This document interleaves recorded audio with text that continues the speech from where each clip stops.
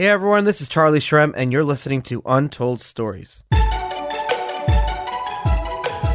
This is a show where we dive deep into the lives and personal histories of some of crypto's most influential leaders and find out how the crypto movement truly came to be. Let's dive in. I just had Adam Healy on the show today. Adam was the former chief security officer at Bakkt, that's owned by ICE, the Intercontinental Exchange, and also now he's the chief security officer at BlockFi. What was really cool was that Adam worked for the government for a very long time in super secret positions that he was alluding to, but wasn't allowed to say specifically intelligence community related things. So we really got into what the intelligence community thinks of Bitcoin and crypto, how to protect yourself. We talked about how we can attract government employees to actually come into crypto. What is security hygiene and what does that look like? And healthy skepticism. Is it good or is it not good? I feel like I'm trying to sell people. Anyways, I'm Charlie Shrem. You guys know who I am. You're going to love the show. I'll talk to you right in a minute. This episode of Untold Stories is sponsored by Coin Gaming. Stick around for more info about them later in the episode. Untold Stories would not be here without the amazing media company Blockworks Group. Last year, we set out to build this show from the ground up together. They're a media company with over 20 podcasts, and for access to all their premier webinars and other amazing shows that they produce in their network, check them out at blockworksgroup.io. That's blockworksgroup.io, and I promise you will not be disappointed. You just got back from multiple days of being out in the forest and out in nature and shooting guns and working with different law enforcement. Yeah, something like that. So a guy I know runs a tactical training academy and trains lots of folks, civilians that want to learn more about personal defense, police officers, SWAT teams, special forces operators, and kind of everything in between. And just spent 4 days out there doing a bunch of shooting and moving and communicating, as we like to say. It was quite a blast, no pun intended. That sounds amazing. That's actually awesome. No, that sounds amazing though, and I'm a little jealous because I haven't been able to go shooting in many years, and it's one of the things that eventually I'll be able to do again. But I actually found out that I'm allowed to own a gun apparently that's in Florida that's considered an antique gun, which is any gun made before 1918 or a replica thereof. So that means I can get like a revolver that's a replica of like an 1800 revolver or whatever, like a Remington or something, and it could only be cap and ball loaded. Now, I don't even know what that means, but apparently if someone breaks into my house and I have a musket, I got to sit with a little pouch and a fucking stick and loading it up and shit, because that's what the government allows me to do. Probably not ideal, but there's a lot of good firearms from back then that could probably be very effective. A blunderbuss would probably be my option if I were you. But you know what they say, whoever they is, they say God created man, but Sam Colt made them equal. Oh, I love that. That's actually a great statement, and it's kind of cool that we're talking about physical security because your career is in digital security. Everything you do is. And we can now announce it. This show will come out after the fact. So congratulations. You're the chief security officer at BlockFi, actually one of my favorite companies. Thank you. Yeah, it's been, it's great to be here. Left back kind of early March and been searching around for kind of what my next move is. And after talking to Zach a lot, who's great, by the way, I'll text Zach now and tell him he doesn't need to be on the show anymore. I'll just I'll tell him Adam's taking care of it. No, I'm just joking. But so had a lot of conversations with Zach and Flory and kind of the broader team, and a lot of things made sense. And starting there, on Monday.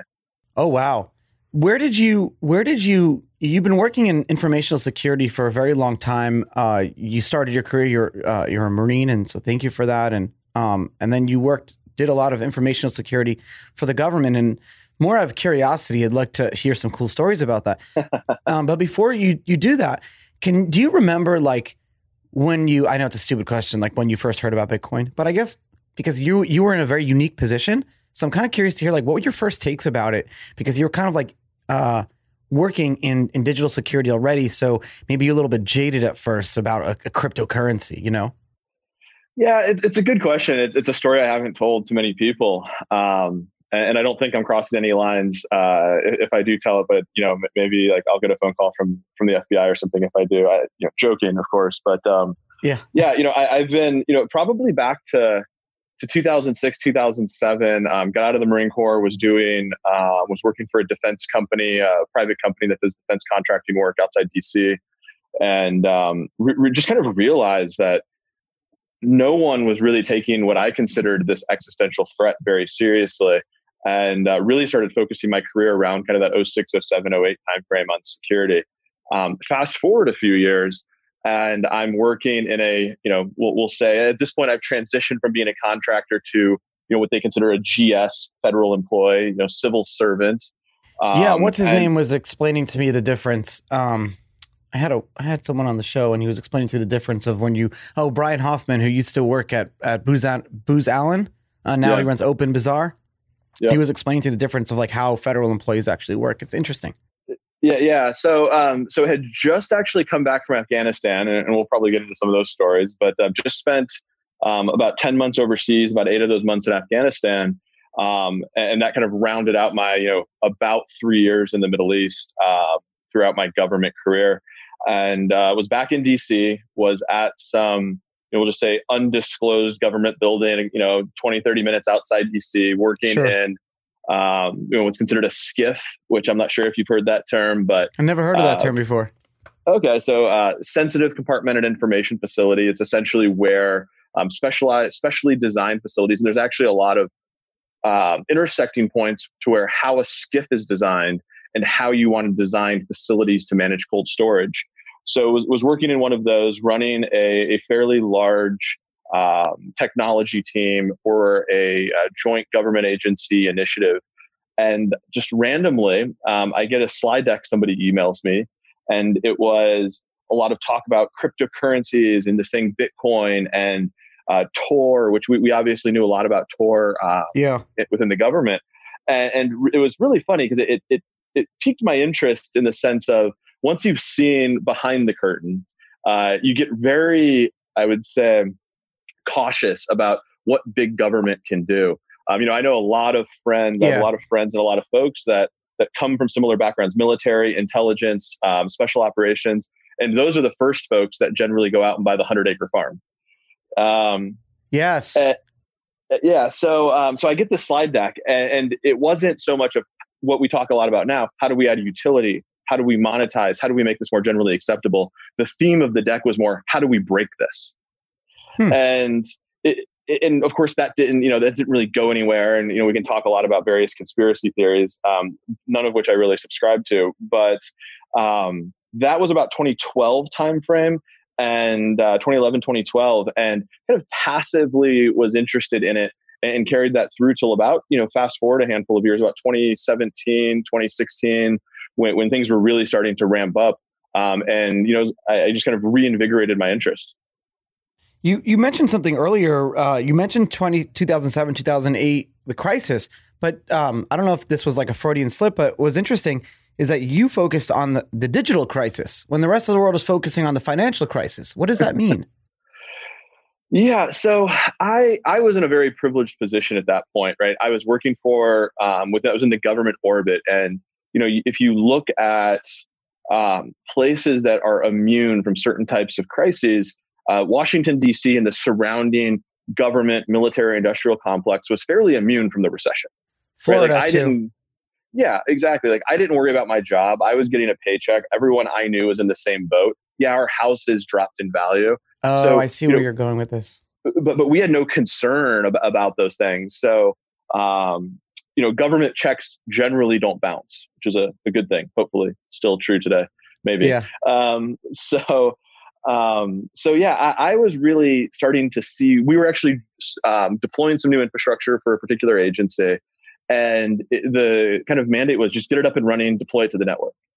And I'm sitting there taking a step back, and this was fairly new technology at the time. And that was really a moment of inflection for me. I said, no one's thinking about security. No one's thinking about how we harden these devices. And the initiatives that we do have within the government for security are very antiquated and very bureaucratic. And that was really kind of where I hard pivoted from, systems engineering more or less into security engineering. You mentioned Tor as well. So kind of like in the circles that I grew up in, we always knew that Tor was created by the Navy. And so we always it was like a tongue in cheek that Tor is now being used for everything. What was like from the inside? Was that something that was cool? Did you guys know that was the attitude, is like, here's something that the government created that now is used to basically have this privacy and anonymity in a lot of respects? Yeah, I think there are a lot of people, and I think it would shock the general public to really have discussions with people that were kind of in that world. And when I say that world, I mean kind of the military, defense, intelligence world. Yeah. Those that take things like privacy incredibly seriously. Those that really have what I would consider more libertarian skewed views on privacy and civil liberties.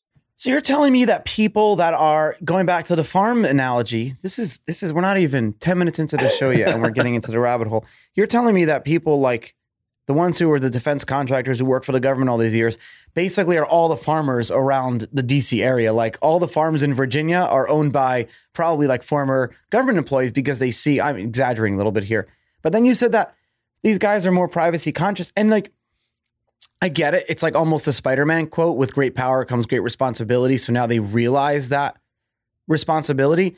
Is there like a burnout? Is there a burnout with when, you know, you're working in the government and there's like data and there's like, it's such a balance that you have to maintain, right? Is that like, because one, you're a human, and the other side, you understand the need to have, you know, efficient data when you work for the government, because it does at the end of the day, you know, you have things like, you have real crime, you have real terrorism, you have, you know, child pornography and things like that. So there is a real use for some of these things, but how do you like maintain that balance? Yeah, I mean, so let's unpack that a little bit. So I would first say the farms around Virginia, probably not mostly government folks. I'm actually speaking to you from a very nice farmhouse just outside Charlottesville. Oh, I'm jealous. That I'm staying in for the next little bit as I make my way back to the to the East Coast. But so I wouldn't say maybe not those farms, but I know a lot of folks that have, you know, really been in that world, because you also have to keep in mind, whether you're a contractor, a government employee, and certainly not in the military, none of those jobs pay very well. So, you know, you're not buying some of those beautiful farmhouses, you know, but you are buying. And I know a lot of people that are in that boat where they want a little bit of privacy. They want a little bit of distance. They want to get their families outside of the major metro areas. And I think that that continues. Yeah. I mean, I'm, you know, I spend a lot of time in a couple different cities, and I'm seriously evaluating kind of like whether it's, you know, COVID, which, you know, we can talk about that, protests. Always great to see people protesting. Looters, never good to see looting. You know, depending upon kind of how you do that calculus, I'm seriously kind of starting to evaluate, you know, where are the places that I want to spend more of my time geographically, especially as remote work is becoming more popular. But kind of back to the question, you know, I think there is certainly a dichotomy. There is certainly a, you know, at one point in my career, I'm sitting there looking at you know, incredibly classified intelligence on cyber threat activity around the world that is being that is being obtained with various sources and methods.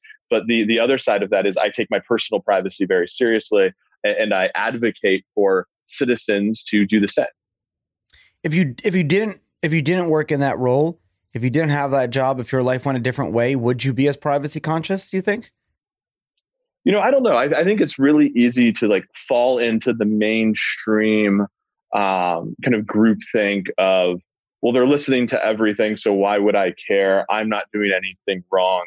I think it's really easy to kind of just as humans kind of fall into that groupthink. So it's hard to say. You know, I grew up of all places, you know, and we met but the first time in Miami. It's kind of a fair statement to make, because I say that too. Like, I'm guilty of that. And as much as a privacy conscious person I am, a narco-capitalist and whatever label you want to put on me, I almost assume, because my background, and I'm like, I always joke with my wife, I'm like, let's just assume whoever they is listening all the time about everything we say. And it's like, we laugh, ha ha ha. But like, is it that wrong? Yeah, we have Alexa in all the rooms, Google Homes. We all, we have toaster oven can mine for Bitcoin. Actually, it didn't actually pan through. I was so excited. When I went into jail, I was waiting for 21 to launch their Bitcoin toaster. And when I got out, that was the first thing I asked, and it never actually appeared. Yeah. Yeah. I mean, it is a fair question. We're all products of our experiences, and it's hard to say kind of where you'd land on the privacy spectrum. Ultimately, I look at it much like I look at software. And software risk is bad things happen to good people all the time, every day, whether here in the U.S. and especially abroad. And I've been to. It's funny. I saw a list the other day, and it was like 10 most dangerous countries, and I was like, I think I've been to 3 of them, and one that was like in the top 20. Oh my god! And so yeah, bad things happen. But if there's just a standard amount of risk. And then you are involved in certain industries, cryptocurrencies. You're a public persona. You do podcasts, whatever it is. Each one of those things, my view is, increments your risk up slightly, and then you kind of have to look more broadly about kind of what are the threats given your risk. What are the threats that might come after you? Oh, it's an interesting point.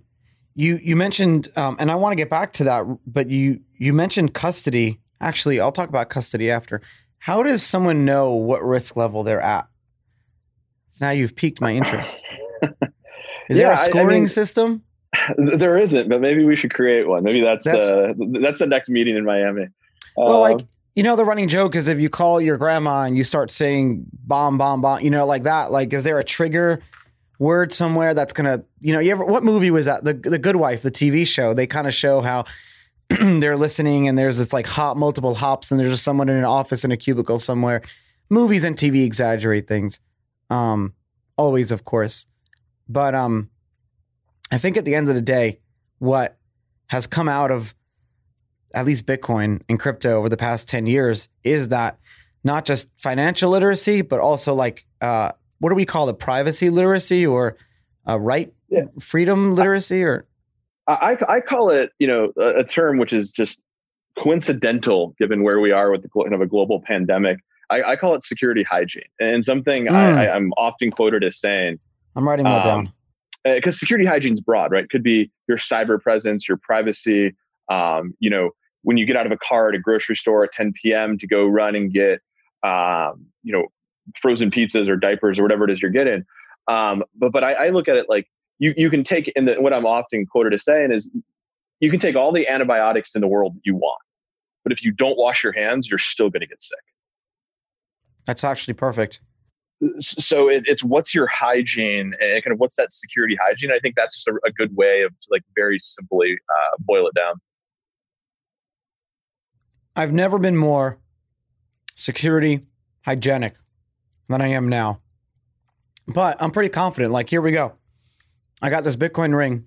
I think it's the only one because my dad is a jeweler, so he made it for me back in like 2012 or whatever. I just wanted one. Bitcoin ring. Here we go, everyone. All my listeners, private key. There you go. There's a Bitcoin on there. Now that if whoever screenshotted this private key, this is a bearer instrument now. Like if I give this ring to someone, that's $10,000 or whatever it is. But the thing is with this private key, it's double encrypted with BIP38, and I don't even remember the password, so please don't come after me. People used to call me Four Finger Charlie. But let's talk about custody for a second, because you said something cool too. You were building out these like government, what was the word you called them? I didn't write it down. A SCIF, SCIF. Okay, so you're building out these government SCIFs, and then you kind of modeled backed custody, or you modeled custody kind of after this? Well, so I think something that the custody component of crypto certainly lacks, and potentially more broadly, or maybe certainly more broadly, the larger industry lacks, is how do we effectively instrument security? And, a lot of firms, and they're not wrong, and I'm friends with most of their CISOs, and in some cases, most of their CEOs, they go off and they get SOC 2 certifications. They go and they do an ISO certification. They do CCSS audits. They do all these things, all great, all net positive, all allows the industry to show a certain level of maturity. But my view is one of the things that we lack is what is the ISO 27000 or SOC audit equivalent that is unique to custody? It doesn't exist. It just simply doesn't exist. So there's no standard for custody. Well, there's no way to in a standardized way instrument and watch metrics trend over time. Call it a security hygiene score. And I think a lot of that just gets back to it's a very nascent industry. Still to this day, I was on stage not too many months ago with Perianne, and she had asked a question. I said, "Yeah, I think we're still like in year 0, maybe year 1, across the industry, and certainly more in the security context as well." How are people custodializing crypto? I mean, like, you don't have to give specifics, but most people who listen to the show don't really understand like what that looks like. What a family office comes and says, "Hey, we'd like to allocate $1 million, of our assets into Bitcoin." But then that's a family office, so there may be a little more risk, But then you have like a pension fund, a teachers union pension fund. They need, like you talk about security standards, those guys need the best security level. Like, it's a teachers union. They teach our kids. Yeah. We want the teachers to be taken care of. Yeah. By the way, I don't know why we don't take care of our teachers in this country. That's the one thing I know. I still don't understand. I saw something on Twitter the other day, and it was like day 4 of homeschooling, and now every parent thinks teachers should make $1 million a year. They should. They should. But also, like, we can talk about education, but I think education should be a little bit more decentralized. But it's not bad compared to other countries. I was reading some other countries' curriculums, and even some like Western countries. You'd be so surprised about like what they throw in there to teach their kids. No, I forgot what I was talking about. I forgot my train of thought. It happens. Custody. Yeah. So everyone knows what custody, like a Trezor or, my phone, a BitPay, wallet or whatever. But how are these like larger institutions, like the teachers union, how are they custodializing? What is physically how do you physically, do they show up like at a warehouse with like a thumb drive, and then there's like a hand holding, shaking hand process? Like, what does that entail? Yeah. I mean, so I'll caveat this and say every institution's different. And my thoughts on this, and I certainly have helped a lot of friends move assets around that are more on considered the retail or maybe high net worth side. But when you start to get into family offices or any type of institution, you have to have much more sophistication around how you do it. And a lot of it really does come down to a few different ways that custody can be provided. And if you're a pension fund and you're looking for exposure to crypto or Bitcoin, what have you, your best bet is to leverage the infrastructure, the plumbing that's already been put in place over the last number of years. There are, everyone will argue about this, but in my mind, it's pretty cut and dry. There are kind of top tier brands for custody. Leverage one of them. Diversify across 2 or 3 of them, but leverage kind of that ecosystem. And I'm sure somebody will say, no, not your keys, not your crypto. And I get that. I personally understand that. But when you're talking about institutions, heavily regulated institutions that have that have stakeholders that are potentially thousands or tens of thousands of teachers. Yeah. Yeah. So I think the industry has been shifting, and there's a constant innovation, but I think largely it's still bucketed as hot or cold, HSMs or not, some version of Shamir or not. And then kind of the newest piece and something that I'm very passionate about and very interested in seeing how it matures is MPC. And that's kind of the new hotness. What's MPC? Multi-party computation. What is? So those are kind of the fire blocks of the world. Well, so kind of. So MPC effectively allows you to use math, something called zero knowledge proofs, to digitally sign. And it sounds like black magic, but I trust you. Trust me, it's not. The math kind of that backs this has been around since the 70s, and there's a number of very top tier companies, Fireblocks being one, that are doing great work on this, and it effectively allows you to through rounds of cryptographic operations, digitally sign a transaction without ever fully rendering the private key in any single insecure location.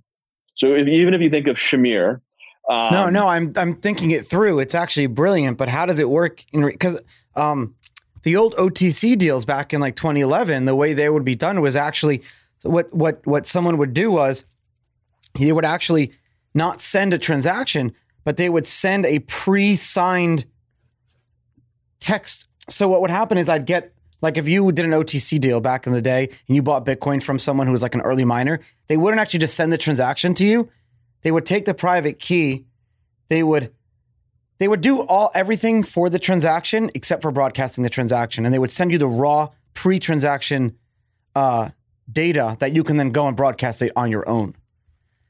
Yeah, interesting. Kind of pointless. So MPC very quickly gets to some PhD level math that I'm certainly not qualified to like speak at a deep level. But you guys should have Michael from Fireblocks on. He can explain it with his view of the world. But effectively, the easiest way to explain it is if you have three parties, none of them want to disclose how much they make, but you need to derive the average salary among those three. You could do that using MPC-like technology or a mechanism that allows you to do that by introducing certain randomness by each party. So that's where a lot of, I think, investments happening right now across some of the larger custodians. But again, it's one of those things that is still pretty new, and there's still some hesitation about fully adopting it. And I really think, still to this day, and I'm friends with a lot of the MPC organizations out there, Curve, Fireblocks, Unbound, and others. And what it really does get down to, though, from my view, is nothing beats sharded keys in a cold storage vault with a lot of technical and physical security wrapped around it for the vast majority of assets under custody. It's almost a mixture of both, and it is a mixture of both.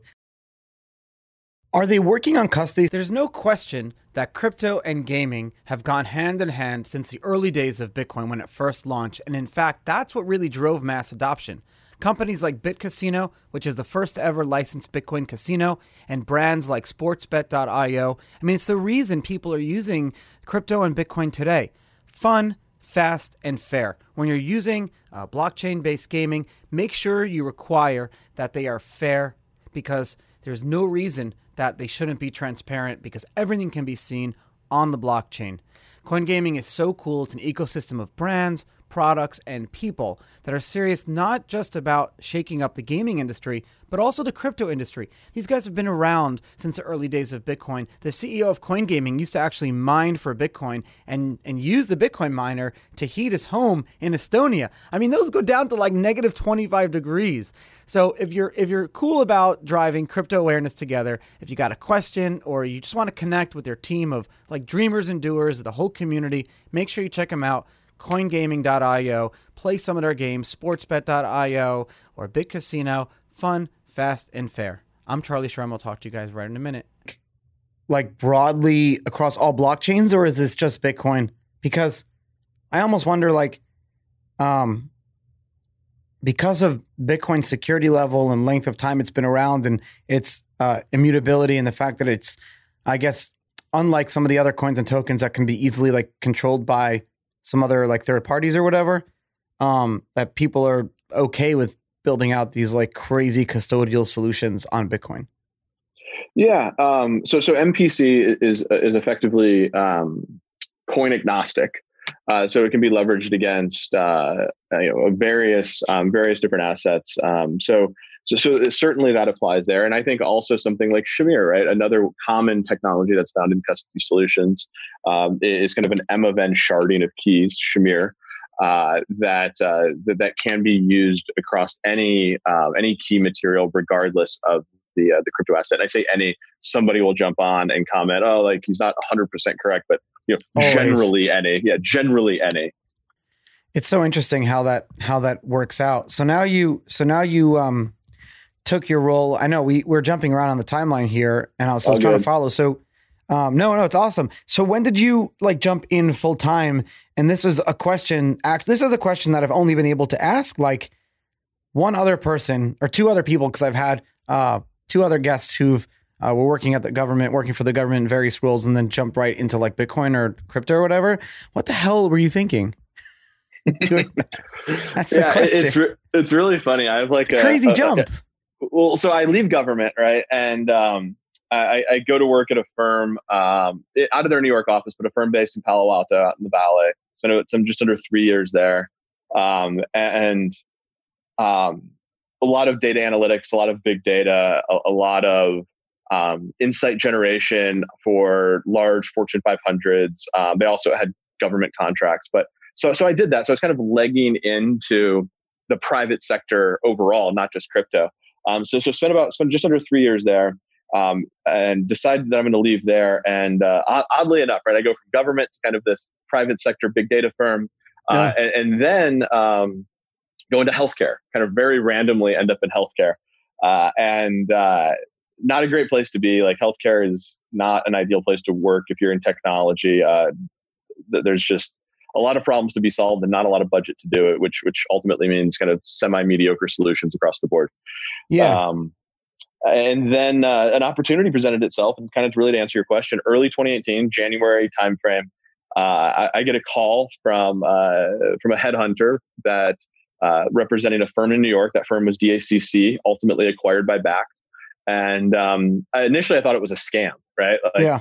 I get this random call from this headhunter, and they're like, "Hey, like, there's this company. I can't really tell you too much about it, but they're looking for somebody with government experience." It was really funny. And like the first call I had with the headhunter, I was like, "Yeah, this dude is completely trying to scam somebody." Come to find out, not a scam. Actually, some really great dudes. And joined that company. I think we were there. We kind of did that for probably 15 months or so, year and a half or so, something around there, when Bakkt swooped in and acquired us.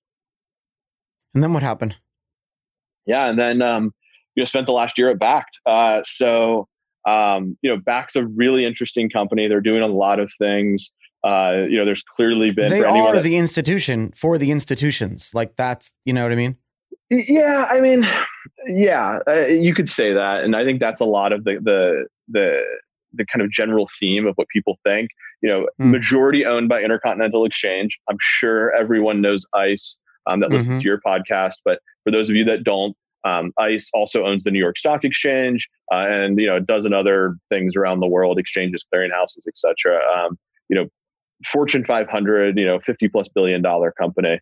That's the company that majority owns Bakkt. So I found, and ICE definitely has a branding issue given some of the DHS ICE.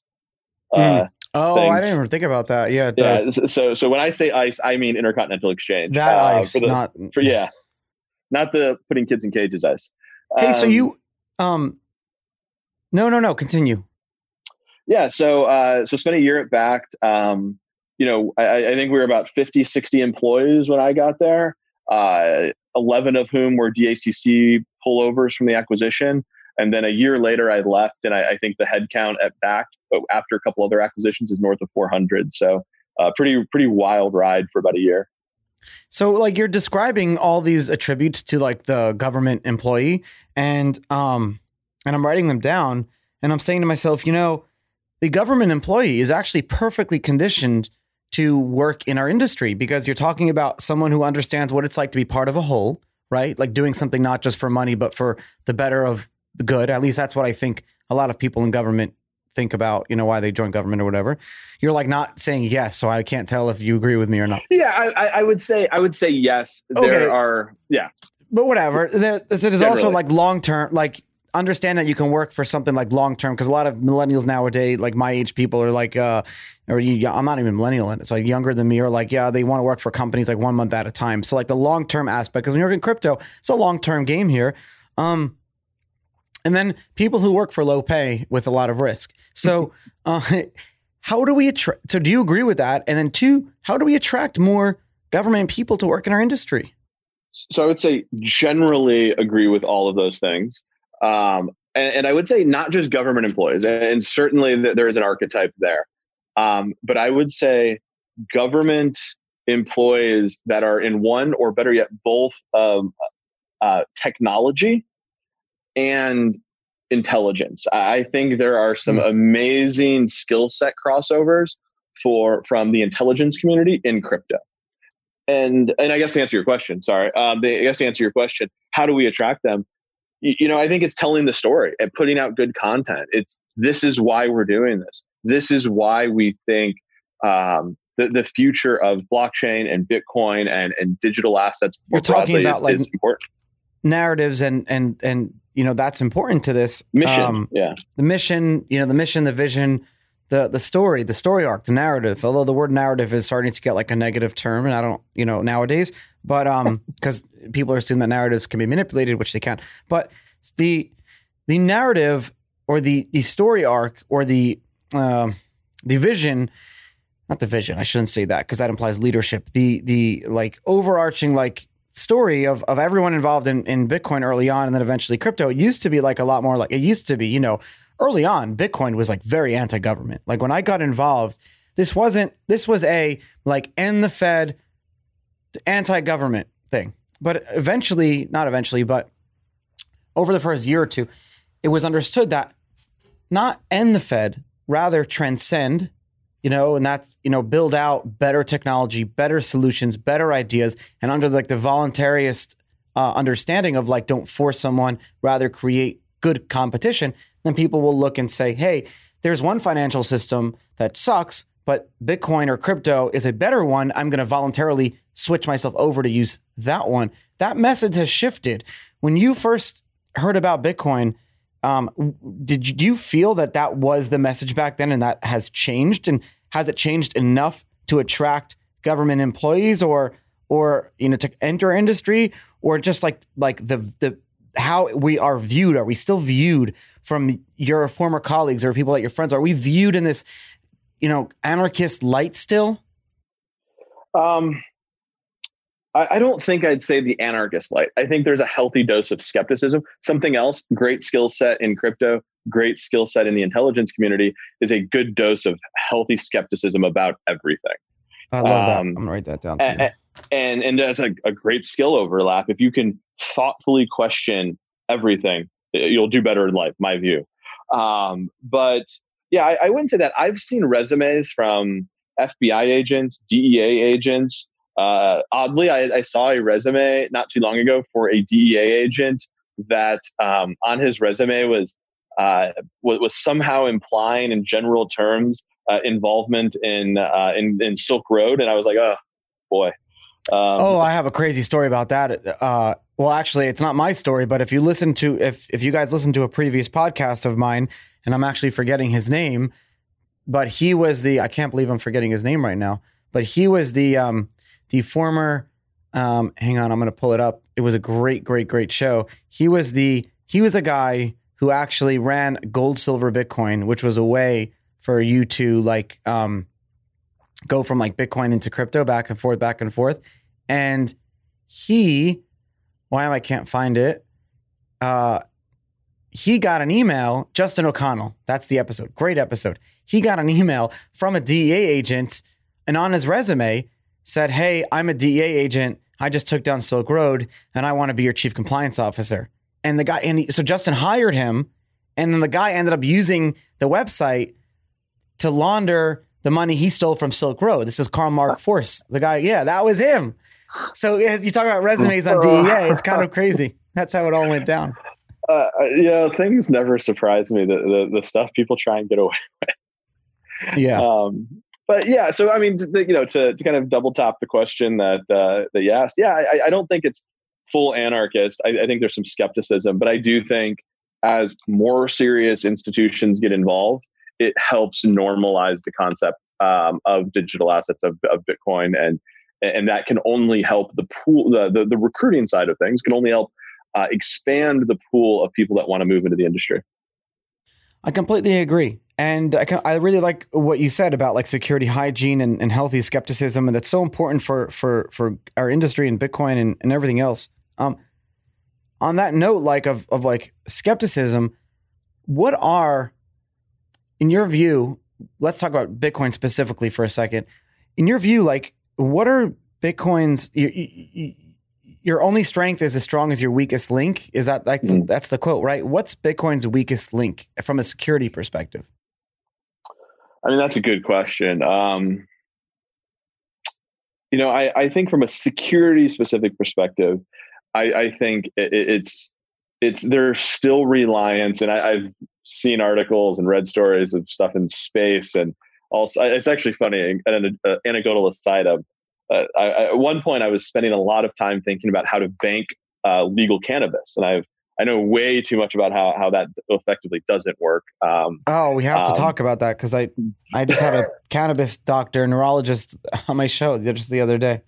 But you know, there was some investor out in Silicon Valley that was like trying to like explain to me how they wanted to put a bank in space because it was like it wasn't subject to any jurisdictions. But no, the best solution is CanPay. I found they solved the banking issue. Well, in Florida at least. So there's some thought. Hyper, another really good product. They're based out in Arizona, but yeah, that we should talk about that. But the weakness piece of Bitcoin, you know, I think is there's still a reliance, as long as you're on the planet Earth, on things that the government can control. Those things are electricity, lots of electricity, and those things are transport. So network infrastructure, ISP, something that we called in the and I don't even know if they still use this term, but you know, at one point we called it dark fiber, basically bulk transport layer fiber connectivity, you know, between continents, across continents. So these are the cables that go from like one continent to another, those big fiber optic cables?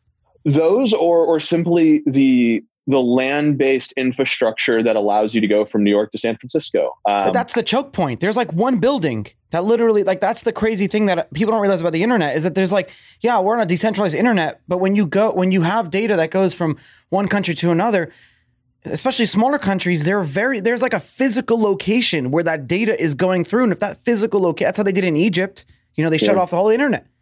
So you're fucking scaring me right now, because you have a good point. Bitcoin is very much reliable on global government utilities. You're right, 100%. And that's something how do you solve that? And well, let's talk about that. But I would say that let's add on to that layer, that fear level, is both of those, internet and power, are considered, you know, critical infrastructure. And with that moniker of critical infrastructure comes with it a certain level of government ability to inspect and audit and mandate and order certain activities. So, you know, how do you insulate against that? Like, that's a great question. You know, I haven't found a solution that I think is scalable, secure, that solves all of those problems. I mean, just for me, I joked earlier, and it wasn't even a joke. It's like, I'm actually deadly serious. Like, you know, I'm actually looking, you know, I spent a lot of time since kind of the early part of March, stayed with a buddy who has got a nice cabin, you know, hot tub, and kind of did a bunch of just like hanging out with kind of our quarantine crew. And then I've, you know, been kind of a little bit running around the country doing different things. But I'm kind of in the market to, hey, I want to buy something myself. I want to buy a piece of land, maybe something with a house on it. I don't know. But in that investigation, I start like nerding out. I'm like, okay, how am I going to get it off grid? What's the power consumption requirements? Solar, water, you know, whatever it ends up being. And it's actually really hard to solve for, call it a 3-bedroom cabin that I want to run a coffee maker and a TV and a couple computers. I don't even want to mine. These are solved problems, but you know, there's a lot of thought that goes into it. So how do you do that at scale for Bitcoin? I don't know. Going off the grid is very expensive, and it's still very niche. Like, most people can't afford to do it. They have to rely on government utilities, and it's very difficult to change that. So there's like two schools of thought. I had this conversation with actually someone who's probably lives in your state right now, Jameson Lopp. He lives near. You should go chew guns with him. He's like my favorite person. We should. No, literally, if you guys go, I'm coming. I'm driving up. Okay. I think I'm spending August near Asheville. I don't know if you're near there, but I'll be around there in North Carolina. Yeah, maybe we should set that up. We'll have to talk. We'll set that. Yeah, that would be fun. No, that would be fun. But you know, so reliance on that is important. There's like two schools of thought when it comes to Bitcoin, and that is like, okay, so yes, we know it's a problem, but there's nothing that you're going to ever change. The government has controlled utilities forever, and it's always going to be the way. So let's basically figure out better ways to hide or encrypt the data. I think that the quote I read once, that when there was a Bitcoin wallet that had launched, maybe it was a Nix wallet or something, I forget. When they launched, it said, in order to hide the signal, you have to create noise. So that's like kind of the understanding of like basically just create a ton of noise, and eventually the government would have to turn off the internet to turn off Bitcoin. But as we're seeing, governments are actually turning off the internet. So that's not really a good excuse anymore. So the other one is create new utility. How do you create new utilities? Mesh networks? Do you do like Blockstream satellite and put Bitcoin in space? I ran across a company recently through a random string of events. This happens to me all the time. It's like random question somebody will email me, hey, so-and-so said to hit you up about this. They thought you might have 30 minutes of an opinion on it. So very similar, had a interesting discussion with a company called, I hope they don't mind me saying their name. Actually, it's free advertising, so I doubt they care, and they've got it all over their website. But a company called GoTenna, G-O-T-E-N-A. Oh yeah, I know them super well. Yeah, so I had an interesting conversation with them, and they're kind of in that mesh network, low bandwidth. Yeah, they're big in the boating community. I didn't know that. Okay. I'm in the boating community, and I have one. They're huge in the boating community. Everyone has one. So I actually talked about this on a show, and I'm sorry to interrupt you, but I don't know if you know this, but there is a mesh network in the world today, a huge one that no one knows about, and it's decentralized, and it's uncontrolled, and it's actually very inefficient. But it's the boater community. Theoretically speaking, if I had a message that I wanted to pass from here to Japan, there are enough boats with radio signals in between VHF, UHF, for the signals to bounce off from boat to boat to boat to boat to boat to somewhere else, anywhere in the world. And I've practiced this. I've gotten messages. It's like ham radios, but lower frequency. So ham radios are great because they go all, but I'm talking about just like VHF, UHF, where you don't need a license. You can go buy from the store. So my friends and I did this as for fun, as a test. And we set up at our houses, a small handheld radio antenna every like 5 miles, their maximum thing. And we were able to continue the hop and get these messages down, hop. So we had to repeat the person would have to repeat it every, it's an inefficient mechanism, but you can build out these like systems, these mesh networks, and they exist. Yeah. The boating community. So, I would say like if we flip this question on its head though, right? And I would say if rather than saying, how do we prevent government from impacting critical infrastructure to degrade, the performance of the network or potentially somehow disrupt Bitcoin. Maybe the other side of that question though is how do we incentivize them not to? How do we actually continue the journey, continue the normalization, continue adding utility to Bitcoin to where the government actually starts to adopt it, and then they start to actually, and big they, whoever that ends up being, they start to see it as something that they're actually incentivized not to impact. And I think that's actually a much more, it's a much more straightforward path. Yeah. Yeah, you're right. There's and it's true because someone said, what would happen if a government decides to buy up all the Bitcoins and kill it? And so the idea is that there's a financial incentive to not do that. And so but realistically, there is, going back to the question of like what Bitcoin's weakest link, there is enough money today for someone to cause unnecessary narrative havoc on Bitcoin. And that's something that I fear. And obviously now like Bitcoin is growing and crypto is growing, our industry is growing, and that narrative is harder to like control and change and do. But that's one of the things that I look at. That's actually not a good answer because that's not a security thing. But yeah, that's, here we are today, almost 10 years into Bitcoin, over 10 years into Bitcoin's existence and crypto in general. It's kind of crazy. So what are you going to be doing on BlockFi? Think about all the progress that we made just in the last 3 years, right? It's quite jarring when you sit back and look at it.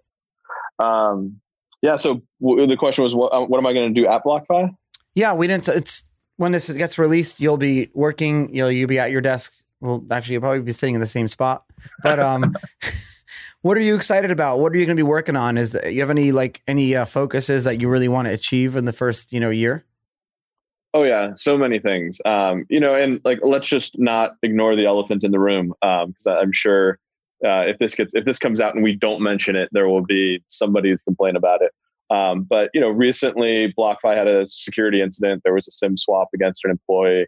And I think oh yeah, I remember that.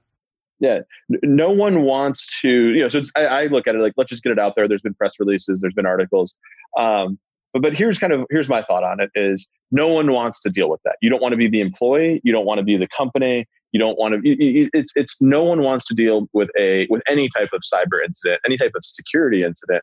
When I say security incident, just for frame of reference, I mean cyber. I mean, it could be something beyond cyber, but technical.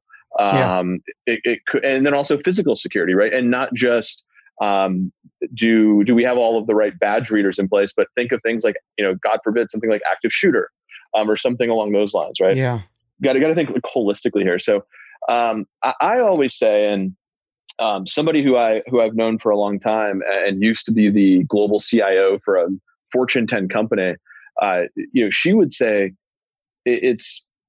we will have security events. They will happen. But the measure of an effective security program is how quickly you identify, contain, and remove the threat. And if you look at the postmortem that BlockFi in a super transparent way posted, one of the reasons I really like Zach is his level of transparency internally and externally is those three things: identify, contain, and eradicate happened very quickly.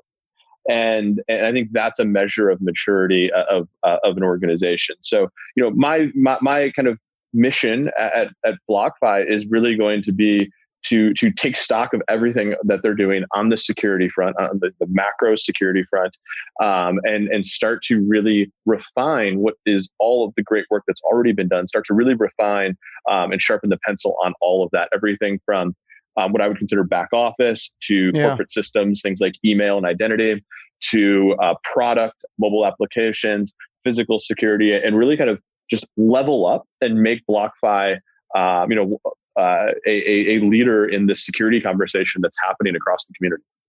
And I think you'll be able to do it because of everything you've done and talked about so far. And now, you're right. Like, you're only as strong as your weakest link. And when something happens, look, I've been SIM-jacked 3 times, twice on my phone number and once on my wife's. The hacker stole my wife's number and texted me from it saying, I'll give it back to you for 30 Bitcoin.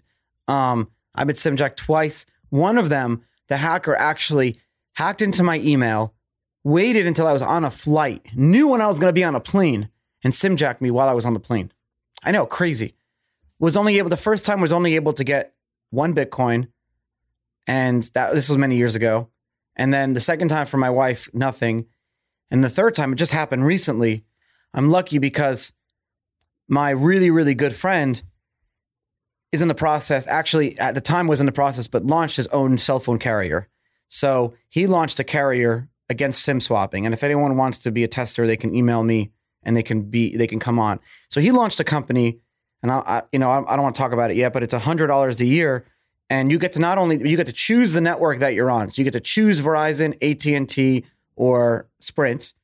And it's impossible to port, meaning that once your number is on this network, his network, it's impossible to port. It's a VIP system, and your number is literally secure. How do I know this? Dude, it was the coolest thing. So this is what happened when I got SIM-jacked. It was like 2:00 in the morning, and I woke up to use the restroom, and I got a text from Verizon saying that my number was successfully ported. So that's like the text you don't want to get. Like, I'm freaking out. I immediately take myself off of airplane mode, and I see that I don't have service anymore. The LTE sign is gone. I'm freaking out.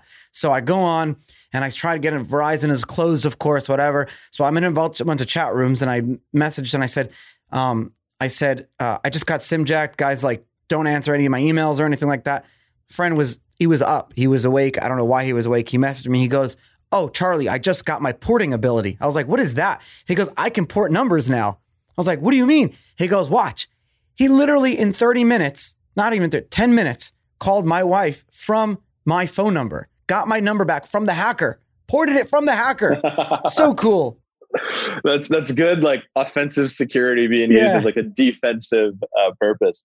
Yeah. I mean, there are a lot of great products that are starting to come out around how to prevent SIM swaps. My view of it is, and something I've done for a long time, is get off of SMS. Yeah, just get off of SMS. Get off of SMS-based multi-factor. That is a 101 level thing. And if there's a service that there are still a couple services out there that do not support an authenticator app or YubiKey. Certainly there's a lot that don't support YubiKey, and it's even Twitter just had it a few months ago, had the ability to do an authenticator. It was SMS for a while. So yeah, you're right. And then didn't Jack get SIM ported? Yeah, SimJack or something, or someone did. Yeah. So, but my thing is like what I've done like for years and years and years, and I've gotten more sophisticated at it more recently, but for years is, because this was always a concern of mine, was to register a number. And of course there's cost with everything, but register a number that no one knows the carrier of it. No one knows the number. Like it's a number, not a number you give out to anyone. And the only thing that number is used for are those handful of services that still require SMS multi-factor. So you'd have to, one, know the number, and two, you'd have to know which carrier, which isn't impossible to find out, it is on. And frankly, if you can get a carrier that is digital only, so think of like, your online VoIP providers, basically a carrier that's not one of the main cell carriers, AT&T, Verizon, whatever, then you can set up separate multi-factor around that VoIP provider. Yeah, it's true. It's true. You can do VoIP. Some of them don't allow you to use like two-factor SMS with voice over IP. So a good trick to that is if you sign up with like a Metro PCS or a Boost Mobile, not one of the main characters. Like I think Metro PCS actually just uses Sprint. So your number will come up as Sprint. But if someone tries to call Sprint to port your number, Sprint will say, we don't have control over this number. So that's another little tidbit too. Yeah. Yeah, it's a real risk. It is. It is a huge risk. But I think at the end of the day... My word of advice for anyone that's listening is if you're doing anything sensitive, clearly crypto, anything fintech, anything payments, anything PII even, if that app, that service does not support Authenticator, Minimum, or YubiKey, really question why you're using that service. Hey everyone, thanks for listening. New episodes of Untold Stories are released every Tuesday and Thursday at 7 a.m. EST on untoldstories.com, Apple, Spotify, or wherever you get your podcast. Untold Stories is produced by Jason Yanowitz, Michael Ippolito, Reed Hannaford, and Riley Silbert of Blockworks Group. Our account executives are Gina DeFelice and Julie Muroff. Our content is written by Kathy Zolo, Ronnie Tishner, and Scott Offord. Special thanks to Wayne Dallaire from Jump Dog Audio Productions. And of course, I'm your host, Charlie Shrem. You can follow me on Twitter at Charlie Shrem to continue the conversation. Send me some messages, feedback, or anything you want to say. And remember, please give some love to my sponsors, and I'll see you next week. Remember, strength in numbers and information is power.